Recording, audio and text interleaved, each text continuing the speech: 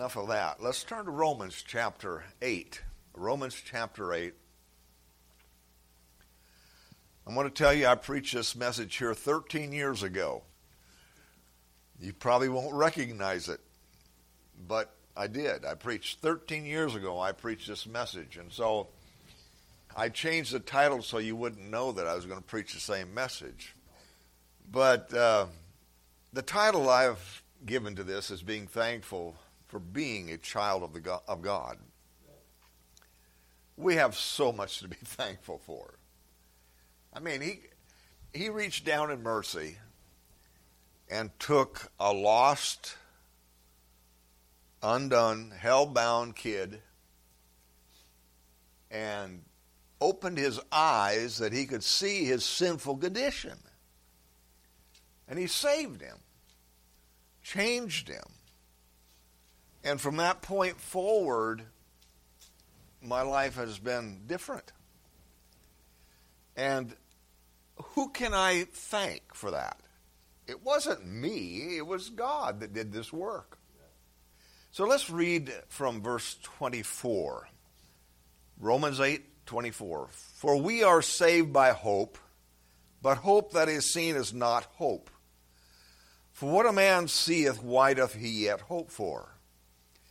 But if we hope for that which we see not, then do we with patience wait for it. Likewise, the Spirit also helpeth our infirmities, for we know not what we should pray for as we ought, but the Spirit himself maketh intercession for us with groanings which cannot be uttered. In other words, no way to say it.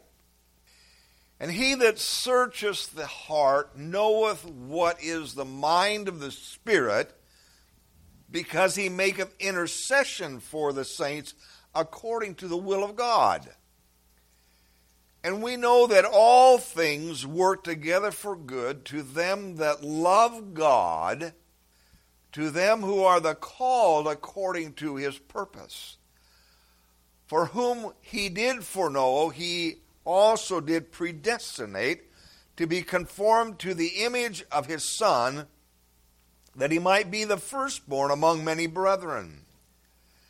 Moreover, whom he did predestinate, them he also called, and whom he called, them he also justified, and whom he justified, them he also glorified.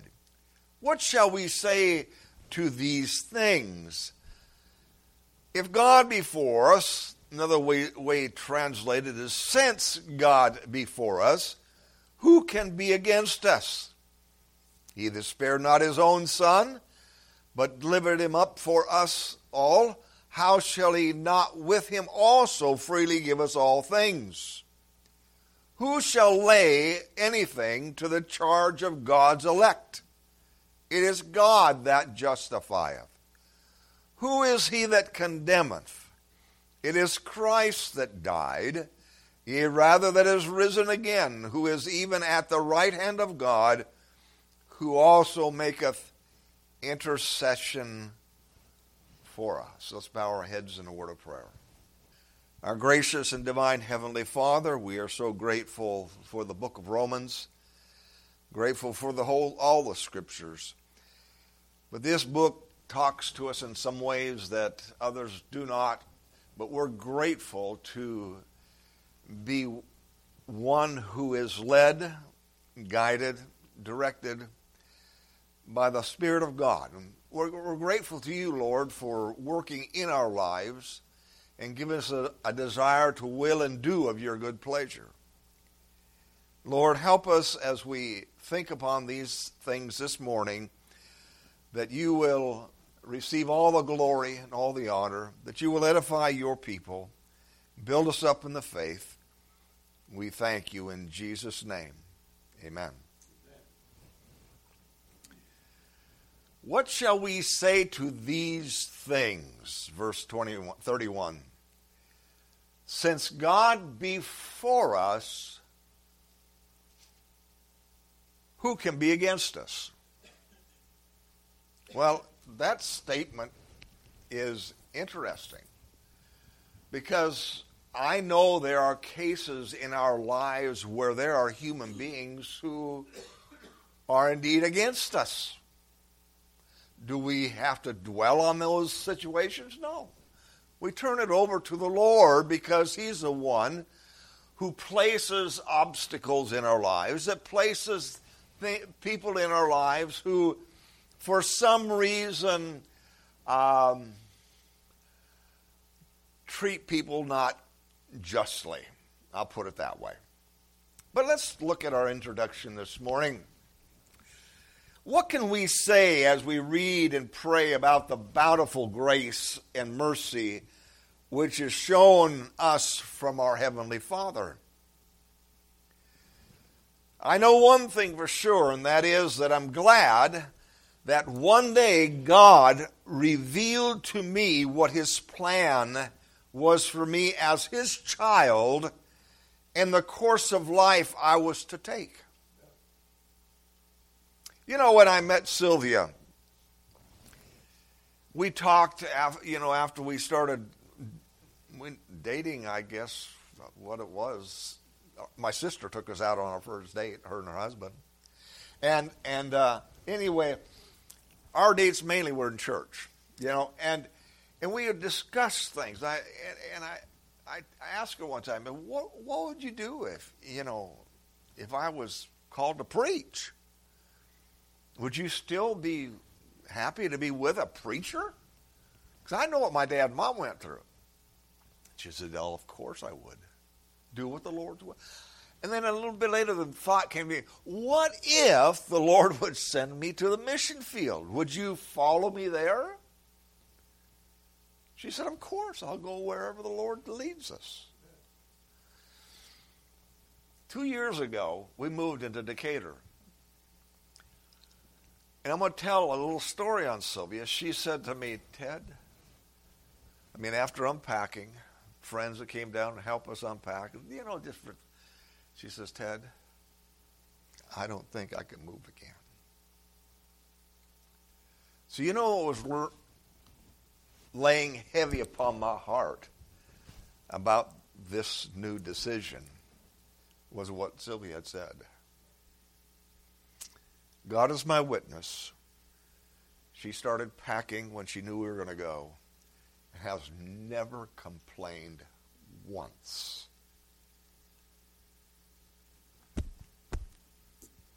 Why? She loves God and she loves her husband. She loves the ministry. I'm thankful for her godliness, for her care for the ministry and care for her nomadic husband. I don't know else how to say that.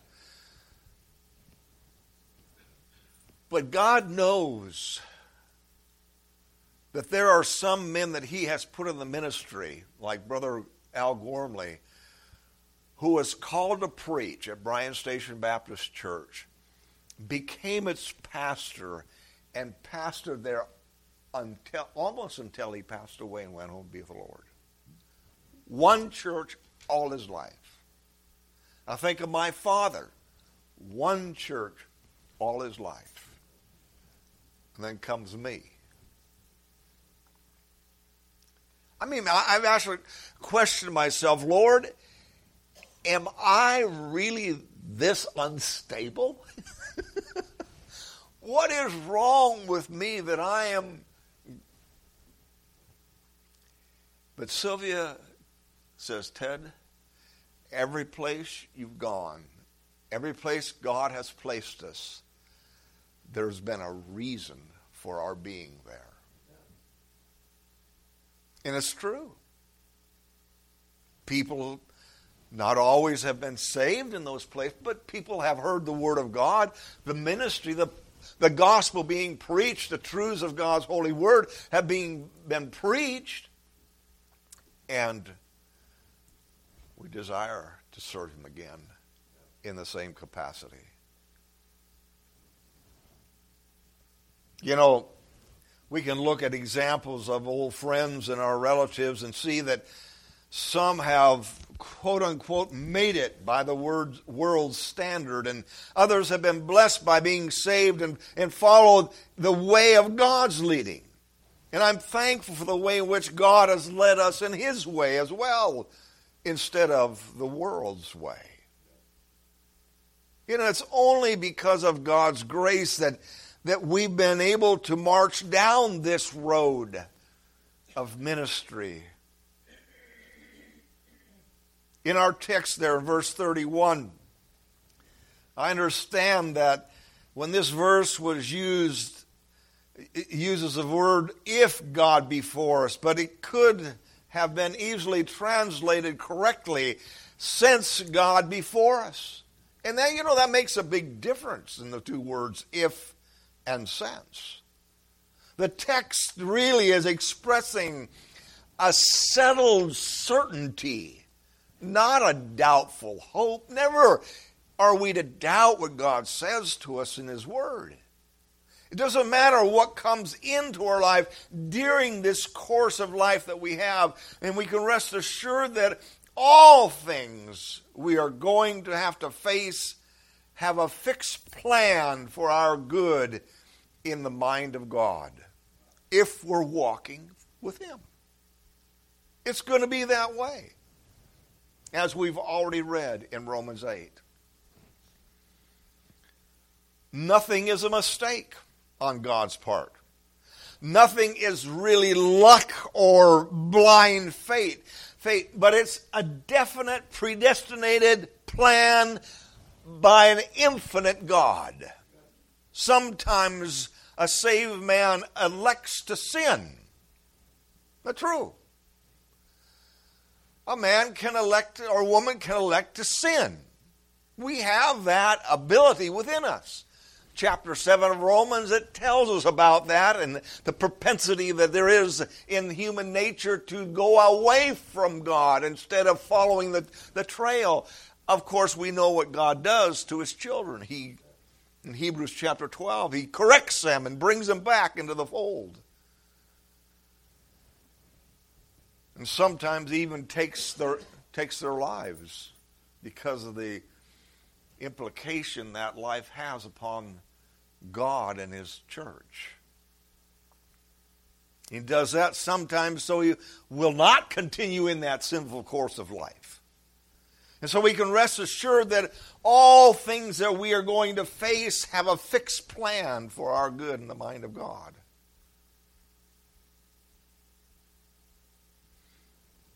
God loves us so much that He will deal with us as His children, as it says over there, and I just mentioned in Hebrews chapter 12, verses 3 through 14, that whom the Lord loveth, He correcteth and chasteneth.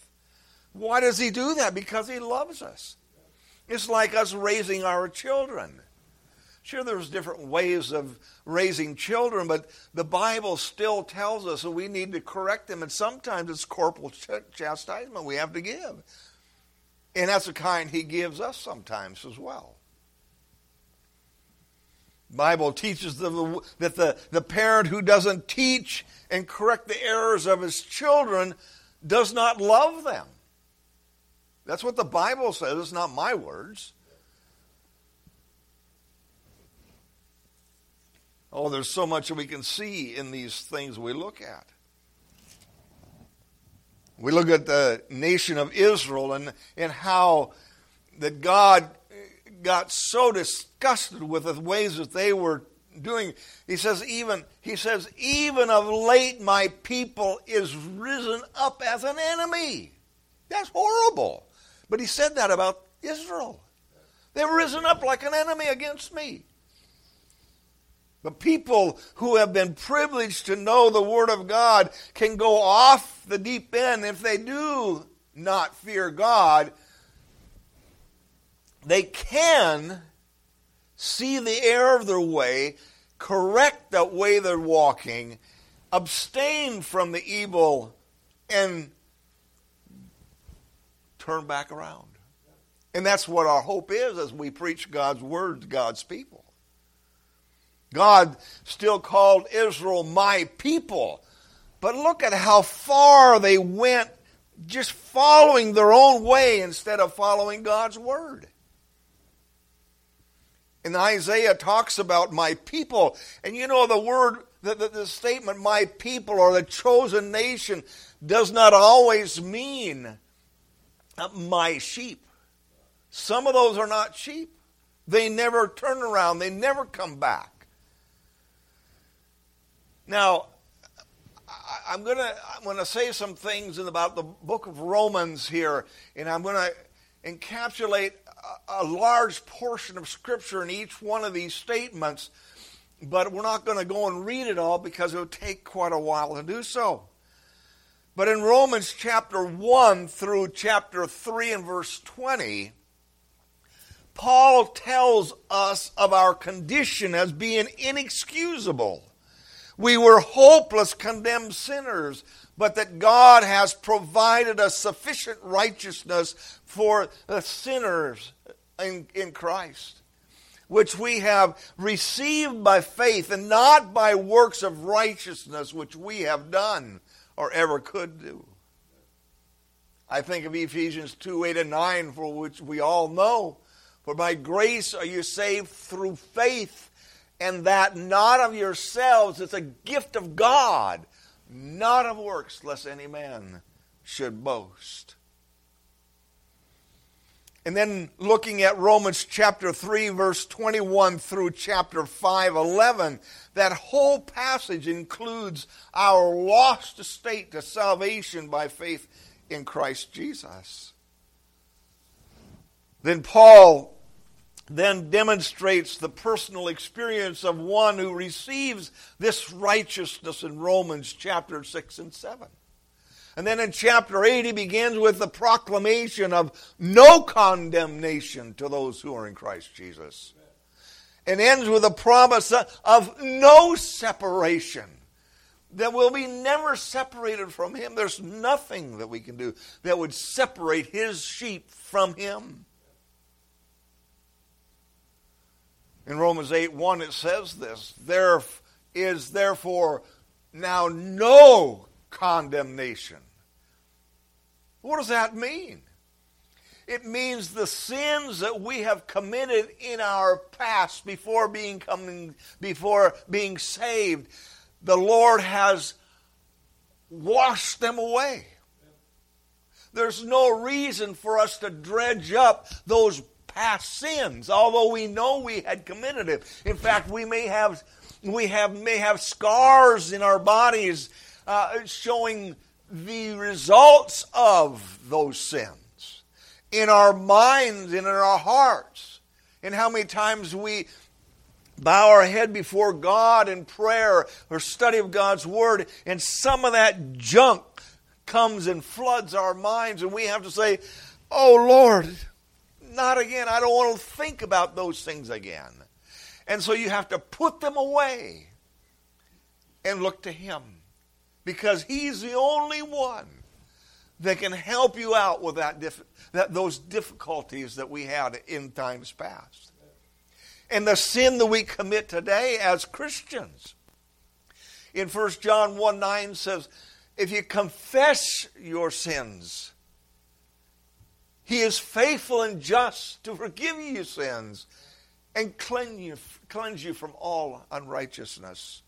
So we're covered before salvation and after salvation. And we enter into His presence as His children, washed in the blood of the Lamb. Oh, that's wonderful. So wonderful.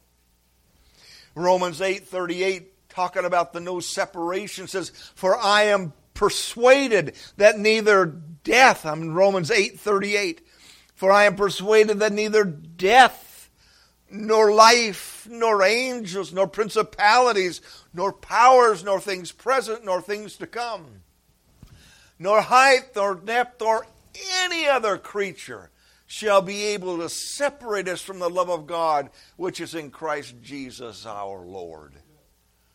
Isn't that wonderful? We can bank on that. We can rest assured. We can plant our feet upon that solid rock of the salvation we have in Jesus Christ. Why? Because we're His forevermore. Never to turn our back upon Him. Never will there be a separation possible in our relationship as God's children, because we know what has happened to us. We know that He lives within us. The Holy Spirit directs and gives us the assurance we're sealed with a spirit of promise. Oh, how wonderful that is. Galatians 3:26 says, "For ye are all the children of God by faith in Jesus Christ." In Luke chapter 20 and verse 36, also a wonderful scripture that talks about this guarantee that we have.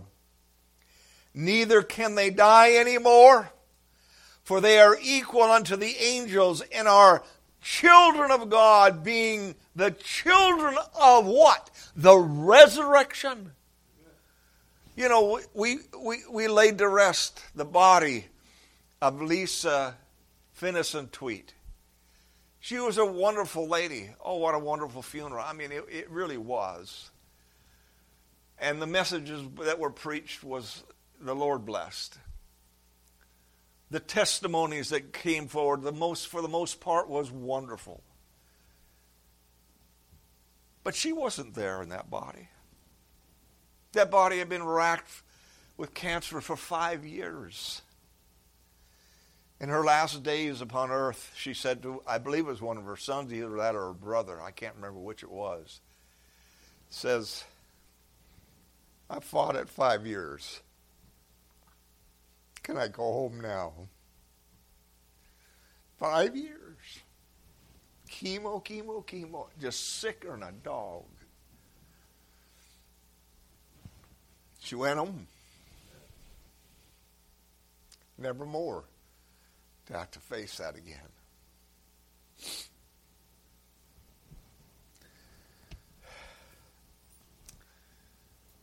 God is so good to you and me. So good. Why do I say that? Because He is our justifier. He's our defender. He's our shield and He is our champion. Let's look at these points for a moment. Number one is that God justifies you and me. He loved us first before we loved Him. He loved us even when we were unlovable, when we were serving self and sin, following Satan and his devices. We were enemies of grace and love, but we were in His divine plan, even though we didn't know it at the time. And we were selected to be the ones that He was going to set His affection upon. You know, I love my wife. We've been married 55 years. 56 in December. And I love her. I can't imagine, as my brother Tim has now experienced, that his wife is gone, as you have experienced, as your wife went home to be with the Lord. And others have lost their husbands or wives. It's hard. But you know, when God does things, you don't point and blame Him. You just say, okay, God, I don't understand it, but give me grace to go on. Give me grace to keep on marching on as we go through this life down here.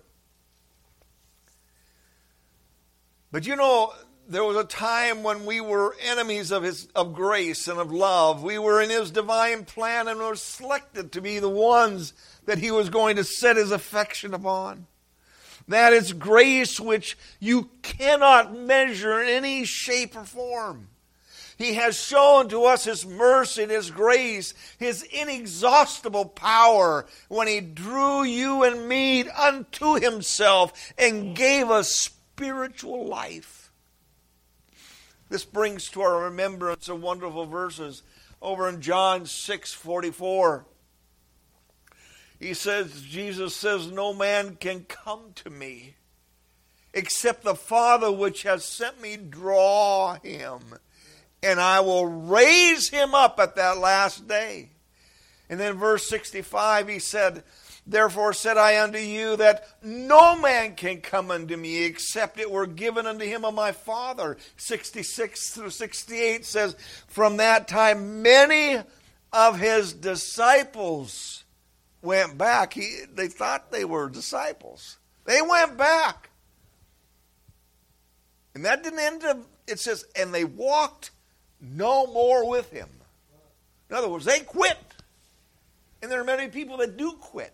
They enter in and they go on because they don't like what they see. They see, as I talked to one man the other day in Decatur, he says, all I see in church is a bunch of hypocrites.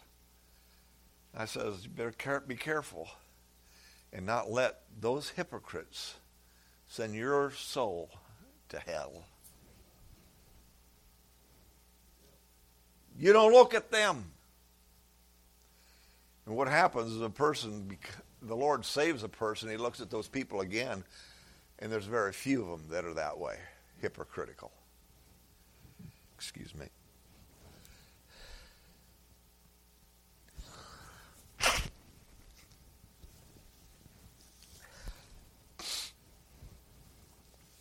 Verse 67 says, then said Jesus unto the 12, will ye also go away? I mean, the 12 that he elected. Are you going to go away too?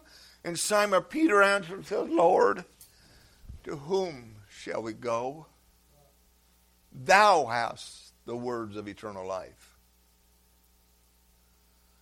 You know, at the time of conviction, when we started to feel real bad about our sinful condition, we started seeing that we had sinned against him.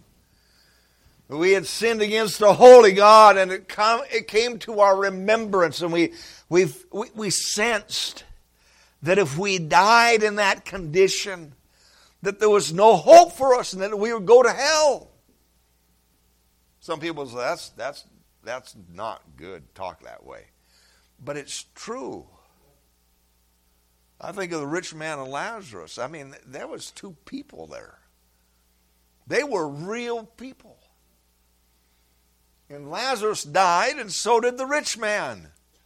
And that rich man, he's burning in hell, and he feels the pain and all that going on, and he calls out, Father Abraham, send Lazarus, that he might touch the tip of his finger in water and cool my tongue. He just wanted a drop of water and cool my tongue, for I am tormented in these flames. Didn't like it. No, it doesn't work that way. There's a gall fixed. Doesn't work that way. Well, send some that come from the tomb, raise some people from the dead, and go talk to my 5 brothers, because I don't want them to come to this place. They have the prophets.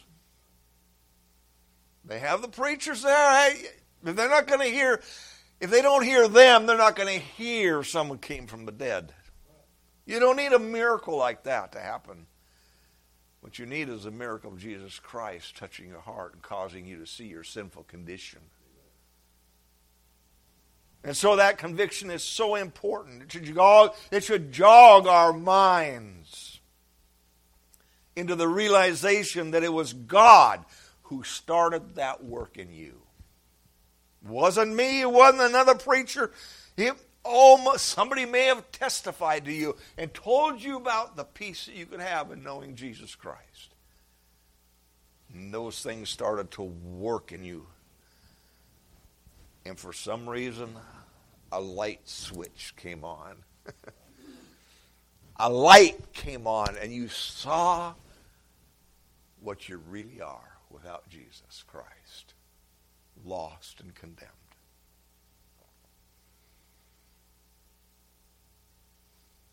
We came and we wanted those arms of Jesus Christ to surround us, to love us. When we're saved, we're sealed by the Holy Spirit forever, the Bible says. We know that God doesn't change, and so if He came after you and me and set His love upon and His grace upon you and me, then we are the most secure that anyone could ever be in the world. There's nothing more secure than having God say He loves you and puts His loving arms around you, and you trust in the one that He sent to be that one sacrifice, His only begotten Son, Jesus Christ. And it never changed from the Old Testament to the New Testament. Faith in the coming Messiah, faith in the one who came. Malachi 3:6 says, "For I am the Lord, I change not. Therefore ye sons of Jacob are not consumed." Next we see He defends us. Since God be for us, who can be against us? Oh, the world is against us. They don't like us preaching the gospel of Jesus Christ. All the efforts of Satan, the servants of the demons, the darkness may try to destroy the work of God in our hearts and our lives, but it's going to be for naught. Satan hates morality. Satan hates peace. He hates righteousness, holiness. But God will bring to our enemies one day, the Bible says, everlasting confusion. Revelation 21:6-8 says, 6:2-8 says, Revelation 21, "And He said unto me, It is done. I am Alpha and Omega, the beginning and the end. I will give unto him that is athirst of the fountain of the water of life freely. He that overcometh shall inherit all things, and I will be his God, and he shall be my son." Verse 8, "But the fearful and unbelieving and the abominable and murderers and whoremongers and sorcerers and idolaters and all liars shall have their part in the lake which burneth with fire and brimstone, which is the second death." A lot more can be said if we would turn to the book of Jude, looking at verses 11 through 25. But we don't have to fear man. We trust in Him. We don't have to cower down like a whooped dog when the evil one comes against us. We can stand up and proclaim Jesus Christ as the victor. We have victory in Him. Proverbs 3:5 says, "Trust in the Lord." I can remember this. Karen remembers it as well, that Mom would give us the catechism every morning before going to school. Karen could whiz through it, but me, I was a bonehead. I had to study it out. But you know, here I am now, 73 years old, and I can think when I hear a verse read or read a verses in my devotions that I know that that was one that Mama taught me at the kitchen table, that I wrote over and over again. So I remember Proverbs 3:5. "Trust in the Lord with all thine heart, and lean not unto thine own understanding, but in all thy ways acknowledge" who? Yourself? No. God. "Acknowledge Him, and He shall direct thy paths." And I am trusting now, as in this new endeavor that we are going upon in North Carolina, that He goes with me. I trust that He will. You know what? Quickly, I know I have a short time here, but God was for us before time began, just briefly. In Revelation 17:8 said, "And they that dwell on the earth shall wonder, whose names were not written in the book of life from the foundation of the world, when they behold the beast that was and is not and yet is." This election that we believe took place before we had done any good or evil. Of course, before any of us were born into this world, if this thing happened, God foreknew and He loved us before we were even born. He elected us for His purpose and grace, for His good pleasure. Let's turn in the Bible to Ephesians chapter 1, if you would, please. Ephesians chapter 1. And I just want to read a couple of verses here, please.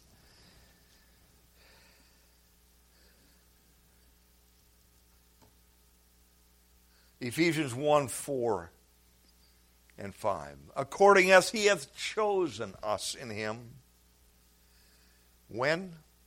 Before the foundation of the earth, the world, that we should be holy and without blame before Him in love, having predestinated us unto the adoption of children by Jesus Christ to Himself, according to the good pleasure of His will. Not my will, of His will. Another verse in 1 Timothy 1:9 says, knowing this, that the law is not made for the righteous man, but the lawless and the disobedient, for the ungodly and for sinners, for unholy and profane, for murderers of fathers and murderers of mothers, for manslayers. God was for us in the work of predestination, or being decreed beforehand, as we can read in many places. But here in chapter 6 of Ephesians 1 says, having predestinated us unto the adoption of children by Jesus Christ to Himself, according to the good pleasure of His will, to the praise of the glory of His grace, wherein He hath made us accepted in the Beloved. He was for us in this eternal purpose. What is that purpose? For us as His children to glorify God in our body and in our spirit. Like I said before, it's not chance, it's not luck, it's not my will or your will, but He drew us into this. I was in Seattle with Anthony Parrish doing some street preaching. He was doing the preaching, and I was doing the handing out the literature and so forth. And no, this was at a college, Evergreen State College, I believe it was. And we were talking to two Muslim men. Maybe there's three there. Had a wonderful conversation. But it came to my mind the difference between what they believe and what we believe. And it's that they are ingrained as a child, and if not converted by someone else, to make a decision to believe in Muhammad as their God. The difference between that and what we possess as Christians is that we didn't do it to ourselves. God did this work in us. Big difference between making a decision, as some boxers have done and football players have done, say, well, I'm going to become a Muslim and go that way. In other decisions too. But in Christianity, it's that God works in us, opens our sin-blinded eyes, that we may see the glorious God, that we may see Him as He really is. How does that change us? It instructs us eternally, as long as we live, that we should be holy and without blame before Him in love, that we should purify ourselves even as He is pure. As I've said before in this assembly, that a lot of things that we do in life are decisions that are biblically based, that you have the ability to accept or to reject. And if you reject being obedient to God's word, you are taking condemnation upon yourself or the loss of rewards. And so we are called, as Jesus said, be ye holy even as I am holy. He said, if you love me, you'll keep my commandments, my words. And so what do? We trust in him, we rely upon him, and we know that 1 Corinthians 5, 17 and 18 are so true, and it rings a bell in our hearts, which says, therefore, if any man be in Christ, he is a new creature, or a new creation. Old things are passed away, and all things become new. And all things are of God, who hath reconciled us to himself by Jesus Christ, and hath given unto us the ministry of reconciliation. And you know what else? Your body is not your own. In 1 Corinthians 6:19 says, what, know you not that your body is the temple of the Holy Spirit, which is in you, which ye have of God, and ye are not your own? For ye are bought with a price. What's that price? The precious blood of the Lord Jesus Christ, his death, burial, and resurrection. You are bought with a price. Therefore, glorify God in your body and in your spirit, which are God's. How rich it is. Do you love him? Do you know him in the free pardon of sin? Are you kept by the power of God? All these things are so rich, so true. And I pray this morning that you have received a blessing from God's holy word.